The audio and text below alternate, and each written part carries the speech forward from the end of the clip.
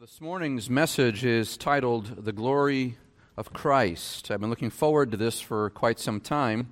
We will transition into Matthew 17 next week, but I wanted to sort of get a running start into the topic this morning and sort of prepare your minds and your hearts to receive what God has to say through His Word, certainly next week, but also for today.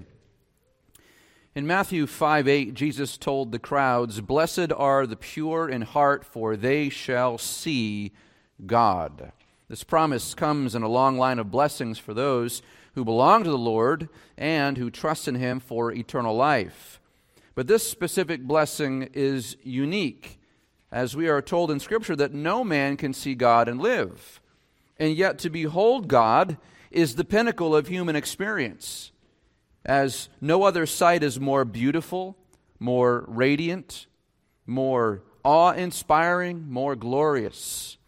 And so for the Christian, our deepest desire is to see our Savior face to face. But this is not a new desire. Many worshipers have desired to see God, and yet few have. However, there is one instance of a man who sees the glory of God on the top of a mountain merely 3,500 years ago, a man named Moses who dared to ask, "Lord, show me your glory." So I would invite you to turn to Exodus chapter 33 with me this morning. We're going to move a couple places today, but Exodus 33 is where we're going to begin. Now in Exodus 32, the previous chapter before that, Israel has sinned by worshiping the golden calf, which brings about God's wrath exercised through Moses. The people, however, repent in chapter 33, and Moses offers up a prayer to the Lord. And God shows mercy on the people because of Moses, and He pledges that His presence will continue to go with them. But then Moses makes a request of the Lord. So Exodus chapter 33, we're going to pick it up in verse 18. Then Moses said, "I pray you, show me your glory." And he said, "I myself will make all my goodness pass before you, and will proclaim the name of the Lord before you. And I will be gracious to whom I will be gracious, and I will show compassion on whom I will show compassion." But he said, "You cannot see my face, for no man can see me and live." And the Lord said, "Behold, there is a place by me, and you shall stand there on the rock. And it will come about when my glory is passing by that I will put you in the cleft of the rock and cover you with my hand until I have passed by. Then I will take my hand away, and you shall see my back, but my face shall not be seen." And so he pleads with the Lord, and Moses asks the Lord to show him the glory of the Lord. And now at this point, we have to ask, well, what is God's glory? We hear that word used all the time in Christian circles. What is God's glory? The Hebrew word that's used here is kabod, or kabod, which is translated glory or honor or abundance. So there's also a sense in which the word conveys a sense of heaviness. It is the heaviness of God, if you will, if that you could take that rendering of it. But I think it's safe to assume here that Moses doesn't really know what he's asking for. He doesn't understand what he's truly looking to find. What he's hoping for is a chance to see God as He really is. He's already seen the works of God. He's heard the words of God. "I want to see you, Lord." Now, God tells him in verse 20 that he cannot see the face of God and live, but God is determined to show him something. And yet, mark what the Lord says in verse 19. He says, "I myself will make my goodness pass before you." I believe this gives us a window, at least a little window, into what exactly is the glory of God. He calls it His goodness. And then we skip down to chapter 34, verse 5, where God actually does begin to do this, and we see a little bit more. So skip down to Exodus 34, starting in verse 5. "The Lord descended in the cloud and stood there with him as he called upon the name of the Lord. Then the Lord passed by in front of him and proclaimed, the Lord God, compassionate and gracious, slow to anger, and abounding in loving kindness and truth, who keeps loving kindness for thousands, who forgives iniquity, transgression, and sin, and He will by no means leave the guilty unpunished. visiting the iniquity of the fathers on the children and on the grandchildren to the third and fourth generations. Moses made haste to bow low toward the earth and worship. And so we see here, I want you to notice that the Lord does not display the goodness, or I should say, notice what the Lord does display in His goodness of the glory that He shows Him. He passes by in a glory cloud, if you will, and as He passes by, He does something. He doesn't just show a sign or show an image of something. He actually speaks as He passes by. And He declares first His own name. He says, the Lord God.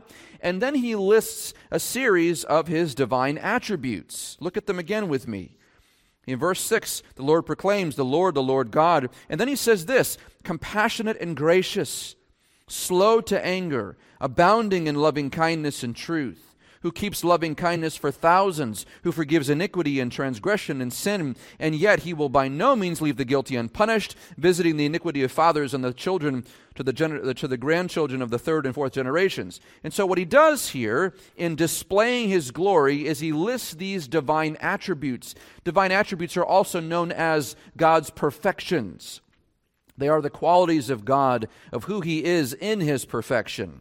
And so, to define what the glory of God is, we might say something like this. God's glory is the totality or sum of all of His attributes. Now, we have to be very careful here as we say this, because we know that God's glory, God is not some kind of complex equation here. Meaning that God does not consist of love plus goodness plus omniscience plus omnipotence plus mercy plus omnipresence. He doesn't just create a whole consummation of terms and then all those terms added together complexly equals God. Rather, we know that God is simple. He's simple. In other words, He is the perfection of all grace and all love and all mercy. So God is who He is. God is purely and truly God without parts or passions. You can't split Him up and divide Him into perfections or into attributes. God is who He is. And to behold His glory is to see the full expression of His divine essence manifested. God, I want to see You as You are. Show me Your glory. And so for us to see the glory of God, to see His glory, is to see the brilliance of all that He is on display. And so when God says, I will make My goodness pass before you, Moses, He's essentially saying this: I am perfection personified. Here, let me show you. And so God's glory is the display of His divine attributes. But there's another aspect to this for us to consider. In putting His own character on display, in putting His own loving kindness and compassion and mercy and wrath on display, there is also a visible component to this as well. In fact, a few verses later, in verses 29 through 35, and if you know the text, you'll know this well, Moses comes down off the mountain. He comes down from meeting with God, and as he comes down, his face begins to reflect the radiant glory of God in such a way that is perceptibly bright. And people, when they see this, they're blinded. And so Moses has to wear a veil over his face to shield the people from the blinding brightness of God's glory that is residual on his skin. That's how radiant God's glory is, that when it's reflected on him, even the reflection of His glory is too much for people to withstand. And so, to us, God's glory is perceived as a bright and shining light that is brighter than 10,000 suns. But this is how all of Israel perceived the glory of God. And this glory and goodness and holiness, it's too perfect for anyone to behold. In fact, when Samson's parents are visited by the angel of the Lord in Judges chapter 13, his father, Samson's father, Manoah, laments, "We shall surely die, for we have seen God." So who can truly behold the glory of God? Who can stand before Him in His perfection and not be destroyed by their own sinfulness? Who is worthy to see God as He really is? The answer is no one. No one can see God and live. And this, beloved, is why the incarnation of Jesus Christ is so amazing. Turn over to John chapter 1 in your Bible. John chapter 1. We're having fun now. I'm getting excited. We get to be in John today. The revealing of Jesus Christ to the world has really marked a change in how God would engage with His people moving forward. In the Old Covenant, God spoke through prophets and priests, and He even spoke through donkeys once in a while. But in His glory, His was always hidden. It was hidden in pillars of fire and pillars of smoke. The glory was tucked away in the temple behind curtains and veils. And only the high priest once a year was allowed to enter in and see something of the presence of God. But now the New Testament reveals to us the coming of God to earth in the person of Jesus Christ. Now, John chapter 1, verses 1 through 5, notes that this person who's called the Word, was in the beginning with God, dwelling with Him in light and in life. He's the creator and the giver of all life, and John even says that this Word was and is the eternal God. But then he says this in verse 14. I want to draw your attention to John 1:14. The Apostle John is writing this prologue, and he says in verse 14, "And the Word became flesh and dwelt among us," and mark this, "and we saw His glory. Glory as of the only begotten from the Father, full of grace and truth." So John describes this divine person, this Word, as becoming flesh. That's the Son of God taking on human form, being born to the Virgin Mary and living His life as a man in bodily form on earth as the person of Jesus. Then he says He dwelt among us. This infinite, eternal, powerful, wonderful God is now living on earth and walking around as a man. But then John testifies this. Despite the fact that He's walking around as a man, as the person of Jesus, we see here, he says, "And we saw His glory." Well, what glory? He then further defines. He says, "Glory as of the only begotten from the Father, full of grace and truth." And if you look at verse 17, he continues and says that grace and truth were realized through Jesus Christ. And so he puts all these elements together here in his prologue. We put it all together and we see here that the second person of the Trinity, the Word, the eternal Word, came to earth in the person of Jesus Christ, who, although He took on human flesh and is incarnate, still retains His eternal relation with the Father as the begotten Son. We've talked about before how the Son of God is begotten of the Father eternally. Now, all of us have been begotten by our parents, and so we have a birthday, but to say that Jesus is the eternal Son of God means He's eternally begotten, has always come from the Father as the begotten Son forever. He has no birthday. He has no death day as a person. He has always existed as the second person of the Trinity. Or as Hebrews 1:3 says, He is the radiance of the glory of God and the exact representation of His nature. Or as Jesus told Philip in John 14:9, "If you've seen me, you've seen the Father." Or as Jesus elsewhere said, "I and the Father are one." What are we talking about? We're talking about one in divine essence and distinct in personhood. Therefore, if God has a glory that can be displayed, then the Son has a glory that can be displayed. And that's why John says, we have seen His glory. We've seen it. Now, this theme of the glory of Christ is continued all throughout John's Gospel. It's elsewhere in the Scriptures as well. All through the New Testament we see it as well. But in John's Gospel, it's very distinctive. The first demonstration of this glory comes at the wedding of Cana in John chapter 2. In John 2, Jesus miraculously turns this water into wine at the wedding, remember that? And at the conclusion of the story, John notes this in chapter 2, verse 11. He says, "This beginning of His signs Jesus did in Cana of Galilee and manifested His glory, and the disciples believed in Him." Now, when we say that Jesus manifested His glory, is it that in turning the water to wine that somehow Jesus' clothes suddenly radiated And the disciples now had to veil their faces when they saw Christ. Is that what he's talking about? No. Rather, they beheld the divine works that demonstrated the power of Jesus' glory. How are we to understand this? Well, let me illustrate to you what I'm talking about, this principle of seeing glory through works. Illustration here.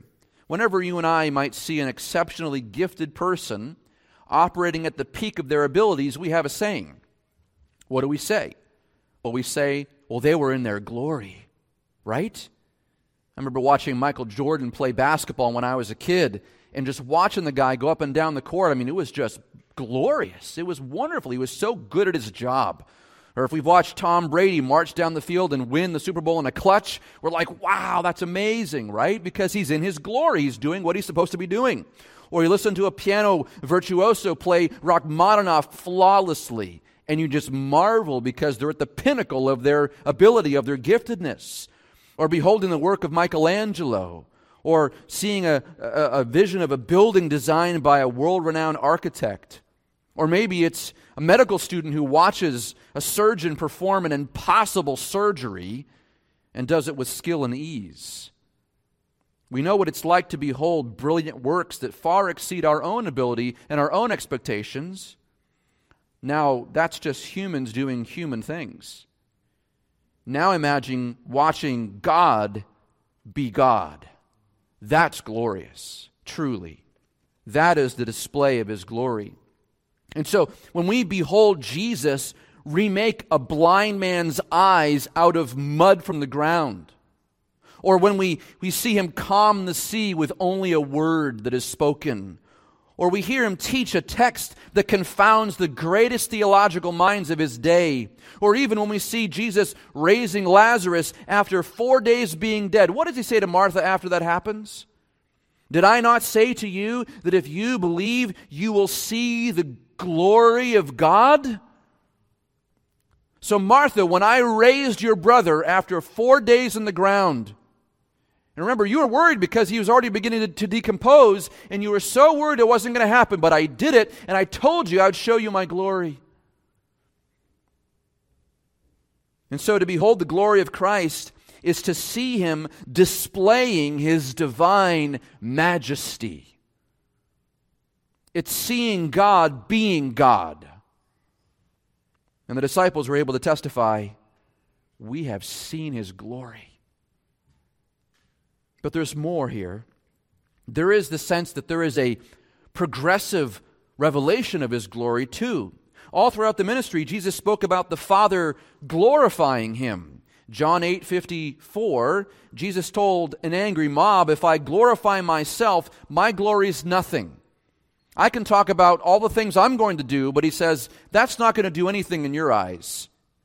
But then He says this, it is my Father who glorifies me. Now, what does He mean by this? Is it that there's some kind of glory that's missing, that the Father must add to the Son to make Him more glorious? That's impossible. Christ is glorious no matter what. He has been glorious, He is glorious, He ever will be glorious. Rather, instead, this is the Father who orchestrates more and more events on earth that will put the glory of Christ on display. You see what I'm talking about now? That there's the Father in His providence marching along and creating opportunities and events and advents for opportunities to show the glory of God in Christ. Through His teachings, through His miracles, through His acts. And yet we see the glory of Christ that will culminate at the cross. Turn over to John chapter 17. The events of John 17, they come here at the eve of our Lord Jesus Christ going to the cross.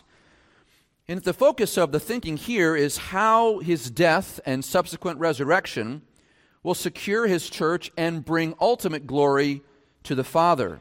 And so He prays. This is what is known as the high priestly prayer of Jesus. Just the first 5 verses for today. He says here, Jesus spoke these things, and lifting up His eyes to heaven, He said, Father, the hour has come. Glorify your Son, that the Son may glorify you. Even as you gave Him authority over all flesh, that to all whom you have given him, he may give eternal life. This is eternal life, that they may know you, the only true God, and Jesus Christ whom you have sent. I glorified you on the earth, having accomplished the work which you have given me to do. And now listen to the timing of all this moment. This is the night before he goes to the cross. Verse 5, Now, Father, glorify me together with yourself with the glory which I had with you before the world was. How is it we see the Son will glorify the Father on the cross? Well, the Son here is the only one who is able to intercede for lost sinners, the only one who's able to offer a perfect sacrifice, to atone for the sins of his people, to satisfy the wrath of God sufficiently, to put the penalty of death to death, to resurrect in life, in power, and to ascend back into heaven in victory. The only one who can do this is Jesus Christ. And in that way, he's the only one who's able to save humanity, and he's the only one who's able to glorify God completely. And when he accomplishes that work, the whole world watches his glory on display. This is what led the Roman soldier who was watching the whole scene to exclaim, "Surely this was the Son of God." Even a Roman soldier who has no interest in Christ watched him give his life and conclude, this must be the Son of God. He saw his glory. It was undeniable to him. The glory of Christ was on display at the cross. But not only this, but 3 days later, we see Christ, according to Romans 6:4, being raised in glory, Paul says. There was a glorious resurrection. And the disciples then saw Jesus again after the resurrection, and they again concluded, we have seen his glory. In fact, they were captivated by this glory. And we are meant to be captivated by his glory as well. The eminent Puritan theologian John Owen has written a beautiful treatise on the glory of Christ, and I would commend it to you. John Owen's very difficult to read in his original volumes, but the Banner of Truth, which is a publisher, they have something called the Puritan Paperback Series. And their edition of The Glory of Christ has been abridged and edited and modernized so it's easier to read, but I would commend that volume to you. It's an excellent volume on the glory of Christ. And so, Banner of Truth, Puritan Paperback, John Owen, The Glory of Christ. But I want to just give you a little bit of some of what he's talking about here. In his book, he writes this: Beholding the glory of Christ is one of the greatest privileges that believers are capable of in this world, or even in that which is to come. Indeed, it is by beholding the glory of Christ that believers are gradually transformed into his image and then brought into the eternal enjoyment of it, because they shall be forever like him, for they shall see him as he is. And then he cites 2 Corinthians 3:18 and 1 John 3, which is where he gets that concept from. But you might be asking now, okay, that sounds really good. But how can I behold the glory of Christ when he is not bodily here on this planet right now? Now, certainly he's with us in the Spirit, right? But how do I see his glory? And Owen actually answers that objection and notes that there are two ways that a believer can behold the glory of Christ. Number one, by faith, and number two, by sight. And only a select few people have had the opportunity to behold Christ's glory was when he was here on earth the first time, and even that was only a glimmer, just a hint. And we'll read about this next week, but when Peter, James, and John, and they behold Christ transfigured on the mountain, it was such a short time. It was so brief. And yet we are meant to behold his glory. Well, how? Well, when he was on the earth, we were able to see him, or if you were here, you could have seen it by sight. But therefore, we are not able to do this. We're only able to behold his glory by faith. By faith. See, here's the problem. Many people desire to see Christ here on earth. We all want the same thing. We all want to see Christ. But what do worshipers do when they want to see him? Well, they erect statues and images and depictions. Every couple years there's a new Jesus movie or a new Jesus TV show that will come out because people want to see His glory, don't they? Or people will write books and they'll try to imagine what He would have said. Or you have books like Jesus Calling that put new words into His mouth because you want something fresh. All these efforts to try to behold His glory and to see Him and to hear Him, and we want to have it by sight. That's the desire, because we want to see Him. But Owen says here that these are false images and they ultimately don't satisfy. I've seen all the Jesus movies that there are. I'm sure you have too. And they're interesting and they're entertaining, but you can watch these movies and they don't ultimately satisfy. Why? Because that's not Jesus. You see an actor on the screen, that's not Him. And when you see the works that they show with movie magic, that's not His glory. That's a human representation of what we imagine the glory of God to be. It doesn't satisfy. Owen says this, "It is only as we behold the glory of Christ by faith here in this world that our hearts will be drawn more and more to Christ and to the full enjoyment of the sight of His glory hereafter." Now, I'm not disparaging reading books and watching movies. That's fine. But what I'm saying is, don't look to that to be the satisfaction of what your heart really desires. Your heart really desires to see Christ, but we must see Him by faith. After all, doesn't Hebrews 11:1 testify that faith is the assurance of things that are unseen? So how do we behold the glory of Christ by faith on this earth? Well, there are several ways. Let me give you three.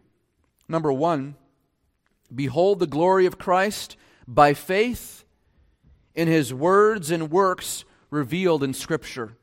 Revealed in Scripture. When we read the Gospels and we study His life and we hear the words in our minds that He says and we see the stories displayed through the Scriptures, we hear Him speak, we watch Him act, and it's with eyes of faith as we read the Word and hear the Word. It's with eyes of faith that our heart beholds the glory and harnesses it in our hearts. How many of you have read one of the accounts of the stories in the Gospels, and you can close your eyes and you know the story and you can see it in your mind, you can see it in your heart, you can hear Him speaking to you.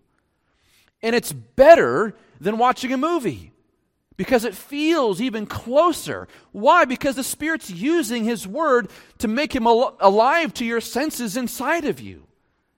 You behold Him by faith. And in this way, Christ dwells forever within us because we keep the Word fresh in our minds. Movies will come and go. Books will come and go. TV shows will come and go. Pictures will come and go. But the Word of God is living and active, is He not? And this is my contention, beloved. This is why expository sermons are helpful to us. Why? Because they open up the text. And people say it all the time, and not just to me, but other people who do this kind of preaching. They'll say all kinds of congratulatory things about the sermon. Let me tell you a secret, it ain't the sermon. It's not the preacher. All we're doing is taking what's already here and making it clear to you and explaining it to you and exposing it to you. It is the Spirit who's using His Word to help you to behold the glory of Christ in the Scriptures. So when you're sitting here saying, "This is glorious," it's not me. You're seeing the glory of Christ in His Word. That's what's so marvelous. That's what's so impactful. That's what brings tears to our eyes. Not the preacher, not the sermon. It's Christ in His Word. And so that's why you can hear expository sermon after sermon after sermon and you just can't get enough, right?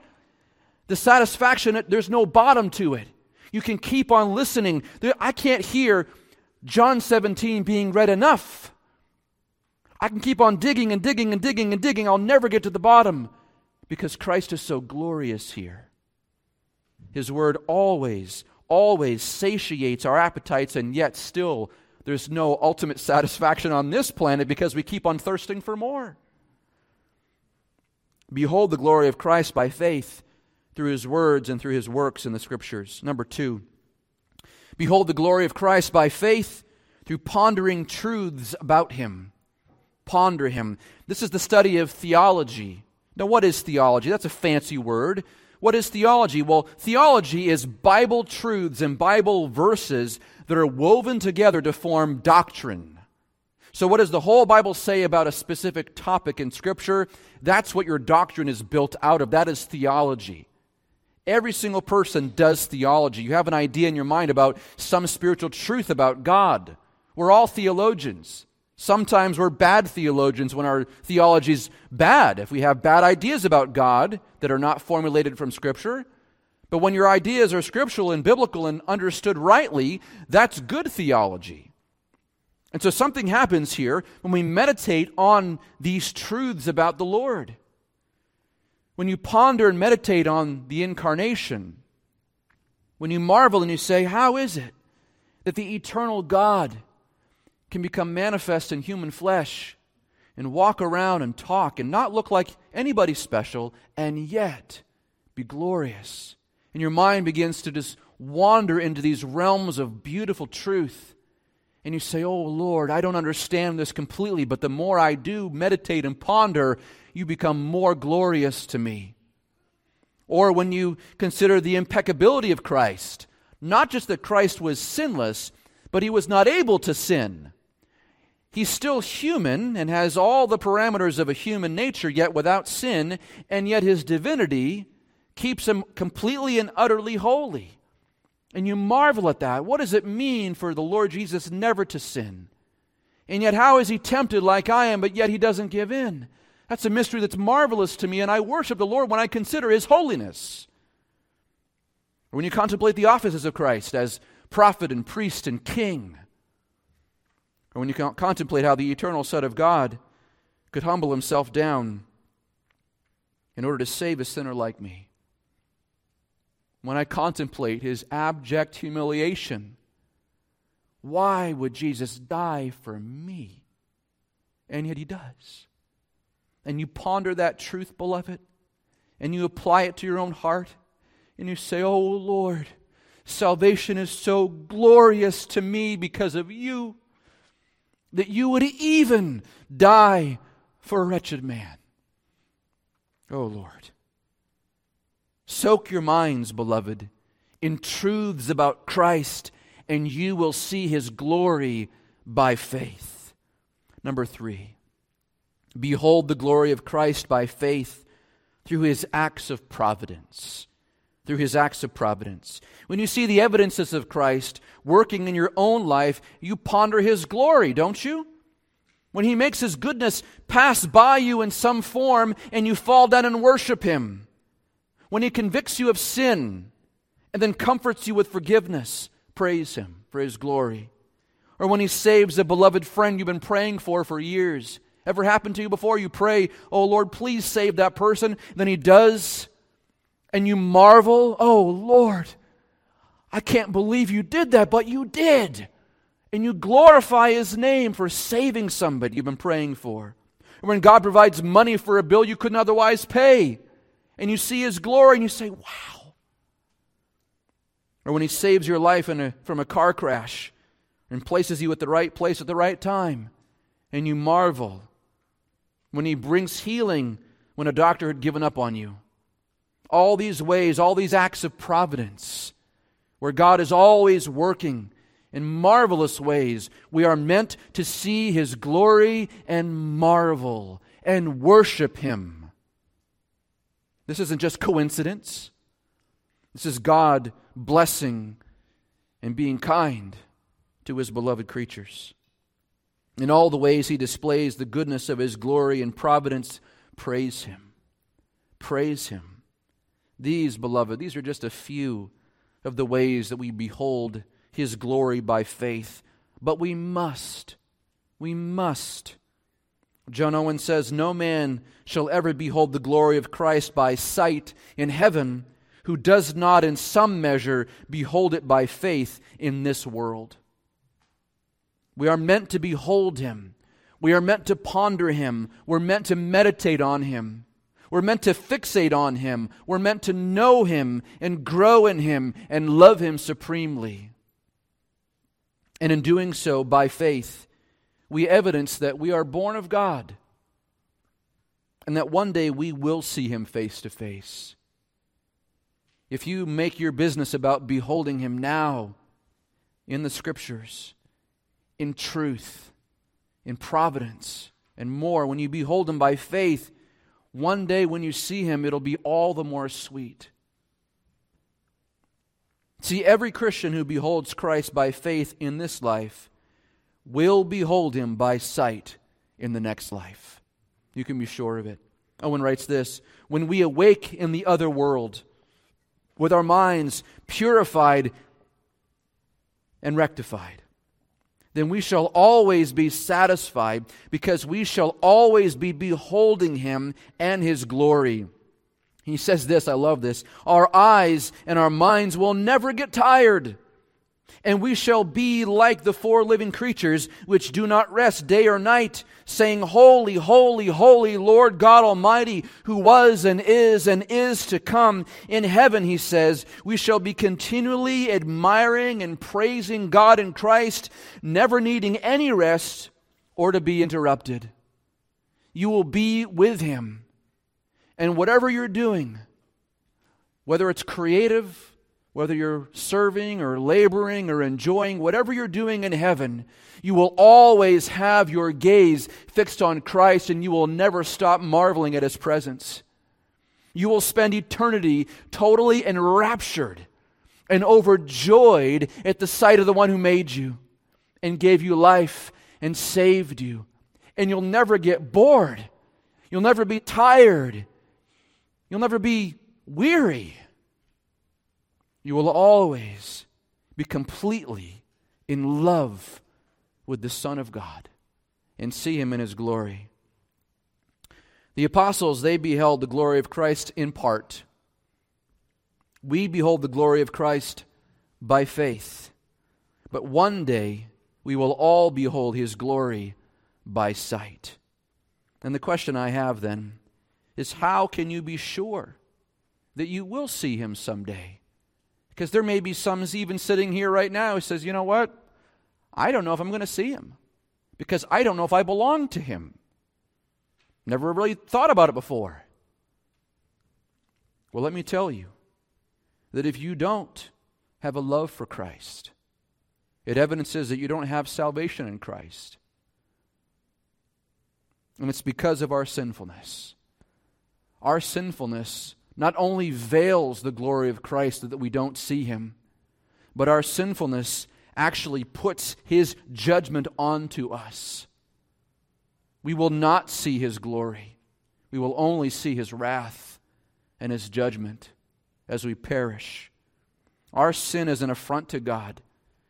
It is unholiness. It is unrighteousness. It is debauchery in His eyes. And so how can I be free from this curse? Behold Him by faith. See your sin for what it really is, and confess to God, Lord, I don't deserve heaven. I've turned against heaven. I've turned against everything that is good because I'm a sinner. Forgive me of my sin.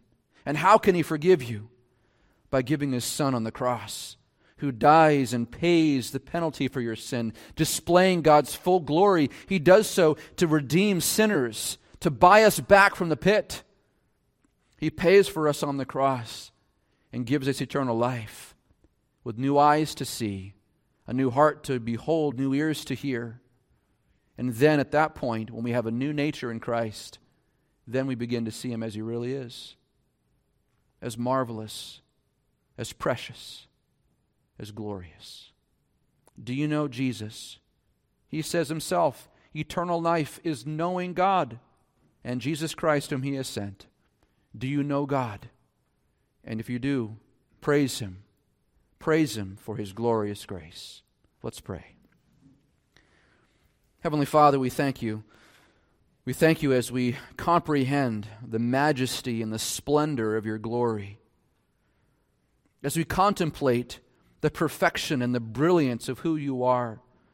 Not that we can take Your attributes and splice them up and composite them in some way, but rather layer upon layer upon layer of abject beauty and glory are displayed to us in the Scriptures, in the truth of your word, and even through the acts of your providence and your goodness to us. And Lord, you have made yourself glorious and made yourself known to us in our hearts by faith. And all of us who know you through the Son know you as a loving Father, as a glorious Creator, as a friend of sinners, as one who our soul loves. And so, Father, I pray that you would help us to see your glory and the glory of the Spirit and the glory of the Son, and help us never to grow tired. Lord, I pray that the things of this world become utterly boring to us. Whatever is here, whatever it's technology, entertainment, futile pleasures, whatever is a waste of our time, that we would see that as an abject waste of our time and a waste of our life. And as that dies in us, Lord, that you would revive and ignite a passion for your glory and your truth. We would just be like insatiable, have insatiable appetites. We would always seek after you and want to know more and more and more, that our hunger would increase and our thirst would increase, and only find satisfaction in you. Lord, there are so many days when, even in my own heart, I confess to you that I don't have that, where things of this world become enticing and the love that I know I have for you, has grown cold. And Lord, I know I'm not alone. And so please forgive us when our love for you grows cold and our interest in spiritual things begins to grow dull. Lord, forgive us. And more than forgive us, heal us. Make us to love you all the more, because you are worthy of all of our praise and all of our worship, and you are worthy of all glory we could ascribe to you. Praise you, O glorious God. And we do so in the name of our glorious Savior, Jesus Christ. Amen.